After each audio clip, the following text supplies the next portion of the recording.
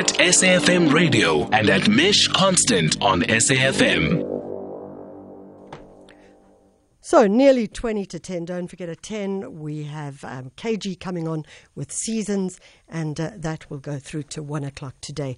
So coming up at the end of the month on I think it's the 27th of February, that's right, and running until the 3rd of March is the Joburg Film Festival. It's the 2024 edition, and there's 60 titles that'll take place at the Joburg Film Festival. Some great films that are taking place, and so we thought we'd find out a bit more about some of those films, but also what you can expect at that festival as well. Tim Mangwedi is the Joburg Film Festival Executive Director, and he's on the line with us. Tim, thanks so much for making the time. Michelle, and good morning to the SAFM listeners. So, okay, we're looking at a lineup of close on 60 films. That's a hell of a lot of films. How's the curation gone? What are you looking at? What can people expect from the festival?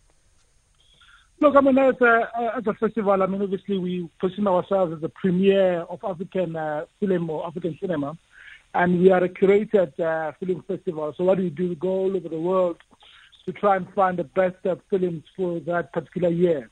If you look at the lineup of some of the films that have been selected, most of them have been Oscar nominees for their countries, or generally because of the beautiful films and great films by beautiful directors and beautiful talent behind it.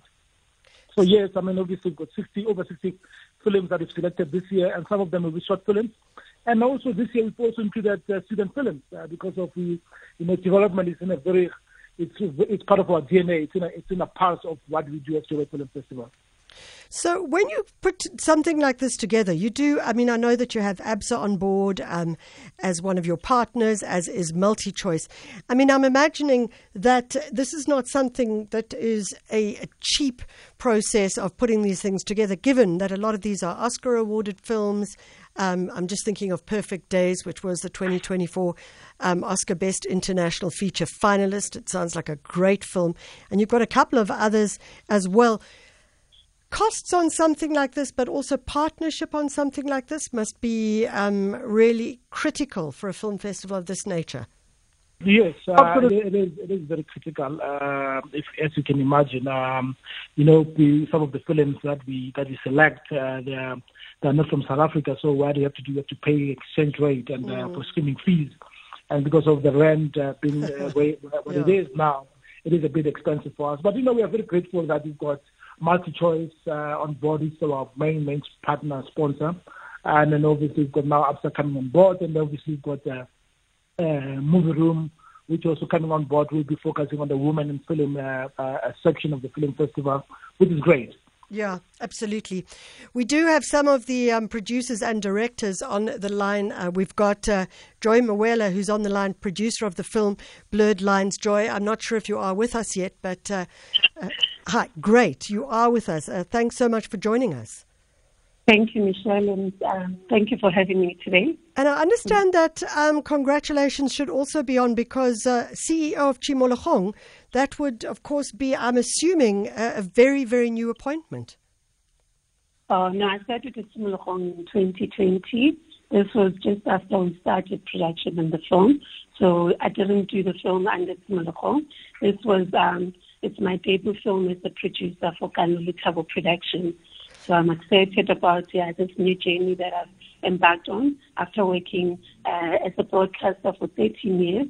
I've also worked for the National Film and Video Foundation. So it was a big transition for me, moving from the decision-making position to actually making my own film. Yeah, I mean, it's all very well to sit there in that air-conditioned office and say, yeah, these guys can do this film with this. And now suddenly you've discovered that you can actually only do the film with that, I'm sure. Yes, definitely. But it was really a very, challenging journey for me. Like I said earlier on, being in a decision-making position and now having to pitch to broadcasters where most of the time you're conflicted, you find yourself, agreeing with the broadcaster when they say something, a genre doesn't work, and you keep shaking your head and like, yeah. And they also look at me and say, Jory would know that these kind of genres don't work. So world cinema and art house films are very niche, and I think there's a big market for these films. there's a big community of festival goers that we are actually targeting with this film. So yeah, it's not your mainstream film; it is your art house film, which has it does have a big market. Yeah. Joy, talk to us about the challenges of being a producer, and I think often for general listeners and people who just love a film for a film's sake, they may not understand what the role and the function, of course, of a producer is. Talk to us about that. So what I've actually learned is that producing is like a marriage. No one teaches you how to be a producer. You have to have the charisma. You have to be a people person. You have to have the patience. It's a very tough job because everyone is relying on you to raise the funding for the film to happen. So you've got crews to pay. You have actors, actresses to pay, which most of the time you're chasing after your funders, and it's not the easiest job on earth, if I may say so. It's hard to even convince investors to buy into a movie because the first thing investors look at is the return on investment. Yeah. And I think the South African market really struggles when it comes to really, building a strong business case that shows the return on investment. We've had a few successes in the industry, but obviously it depends on what is trending at the time, what genres are trending. I think we have been very successful in the romance rom-com genre, so that's why we opted to go for an art house romance movie. So yeah, but it has been really a hard journey and eye-opening. But I was lucky enough to have mentors such as Brainstorm Entertainment that really backed us up, and we worked with a service production that is more established that actually held our hand throughout the production. And it wasn't easy because it was the filming happened during COVID. We were still working under very tight restrictions, and it's a 2-cast-member film. We had to work with limited crews in one location. That was shot in a hotel in Sandton, which is a 2-cast made up of Benica Jones and Esdama Pengeza. So these talents, they really showed their talent in a time when, everyone was still uncertain about whether they're ready to do business or not. So we actually auditioned a few people, and most of them were still not ready to actually go back to filming. Yeah. Joy, it sounds like you must be relieved it's over, but delighted that it's now going into the public domain as well. No, definitely excited. I think the timing is also perfect as we're heading into Valentine's season. So this is a movie for lovers. It's a very intimate, romantic movie. So we did a few exclusive private screenings, and the movie was well received. I think our audiences really got a thought-provoking narrative of the movie, and it has exceptional cinematography, and the soundtrack is to die for. Sounds like it's going to be absolutely brilliant. We've also got Meg Rickards on the line. She's the director of the film Snake, which sounds like a fascinating conversation about a man who enters the world of a family and what he does or doesn't do in terms of that family. Meg, thank you so much for joining us. As the director of the movie Snake, you must also be really looking forward to the Joburg Film Festival or the Josie Film Festival to see where it comes to, how it comes up, and just how the audiences respond to it. Hello, Meg? Can you hear me? Yeah, okay, I can hear you. Okay. My apologies, I wasn't hearing you at all then. Okay, morning to all the listeners, and Joy and Tim too, and you. Talk to us about the film Snake and what you hope is going to come out of it with regards to the festival as well. Well, I'm really excited because I've actually been attached to this project as director since 2011 when I first read Tracy Farron's remarkable novel Snake, and it just blew me away. I was desperate to make it as a film. So it's a really long journey. So we've just completed it. Literally, we've been doing the delivery this week. So it's very exciting to put it out into the world, and I couldn't be happier than premiering it on the Joburg Film Festival. Meg, there's this idea of how one takes, what is the term where you put an option on a book and then look at the possibilities of then taking it through into film. How does that actually work? So we approached Tracy quite early on, around 2011, and the book it actually went through another producer initially, but then our company, Joburg Film, then later optioned it.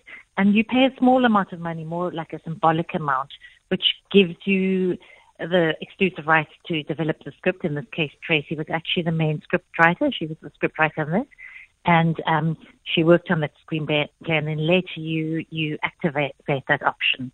And much later in the process, we joined forces with the wonderful company known as Associates Entertainment, who brought the remainder of the funding that was needed. And we'd raised some initial funding through the National Film and Video Foundation, but then they brought Amazon on board and also EVOD on board. So we were able to put up enough of a budget to actually make the film. And I've actually forgotten the name of the term that you use. You kind of enact the rights. Yeah. And then you actually have the rights to make the film, and you pay the full amount. Yeah. Is it generally the case that the author of the book would write the script as well, or is that not necessary? No, it's actually not so. It does happen, but I think Tracy's very unusual in being both a novelist and a screenwriter. I actually also made her film Tess, which was based on a book Whiplash, and she also wrote the screenplay for that. Yeah. So, Meg, you mentioned Amazon, and it was something I also wanted to ask Joy about, but let me put it to you. When we talk about films that are going through the streaming process, so Amazon, we can think about Netflix, we can think about Showmax. I mean, how has that changed the filmmaking environment in South Africa? I mean, I imagine it's had a really critical and positive impact on the sector. I think it has had a positive impact in that it's more accessible by more people and there's more content being made. I think that's the big plus. I think sometimes it means that budgets are lower because there's so much material being churned out. Yeah. So, and you've seen the writers and actors strike recently in the US. I think that's also a response to it. Does sometimes allow creatives to not get recognized in the way they should, financially especially. But I think that is now being redressed going forward. So I think it's a double-edged sword. It brings a lot of good things, but because it's a new way, it also means that new structures have to be developed and new ways to make sure that people do actually get recompensed appropriately. Meg, we wish. But I think in terms of democratizing the medium and making it accessible to more people to make films, that's really great. Yeah. Joy, I know that you are still with us on that, and I just wondered, what was your take on that as someone who's worked in the kind of space of funding and that kind of thing? Just the opportunity that streaming offers to the film sector right now. I think streaming is you're guaranteed to get your revenue upfront, and it also has a very large audience. I think the South African audience has completely moved away from cinema, and also the challenge back then was that we were competing with heavyweight Hollywood movies. Yeah. So the streamers kind of give you, an option to really choose what you want to watch when you want to watch it. You don't really have to, go up against the Hollywood titles as much as they are there on the streaming platform. It's actually a market that's really more flexible, and you guarantee that upfront revenue. Well, we can only say we wish you all the best, Tim. Best of luck as you launch the Joburg Film Festival taking place in less than a month. Joy also as a producer of one of the films, and Meg as the director of the film Snake. It sounds like a great lineup of movies. Definitely, if you are interested in film, then this is going to be the place to see some really, really excellent performances and also films as well. And we want to say good luck. It takes place from the 27th of February and runs until Sunday, the 3rd of March at various locations around the country. That's it from us. We are out of here. I want to say thanks so much to the entire team. We've really appreciated you guys holding the fort, and we are going to leave you with the SABC education feature, and that means it's the end of our time, so we can now say no longer good morning, but rather goodbye. This program is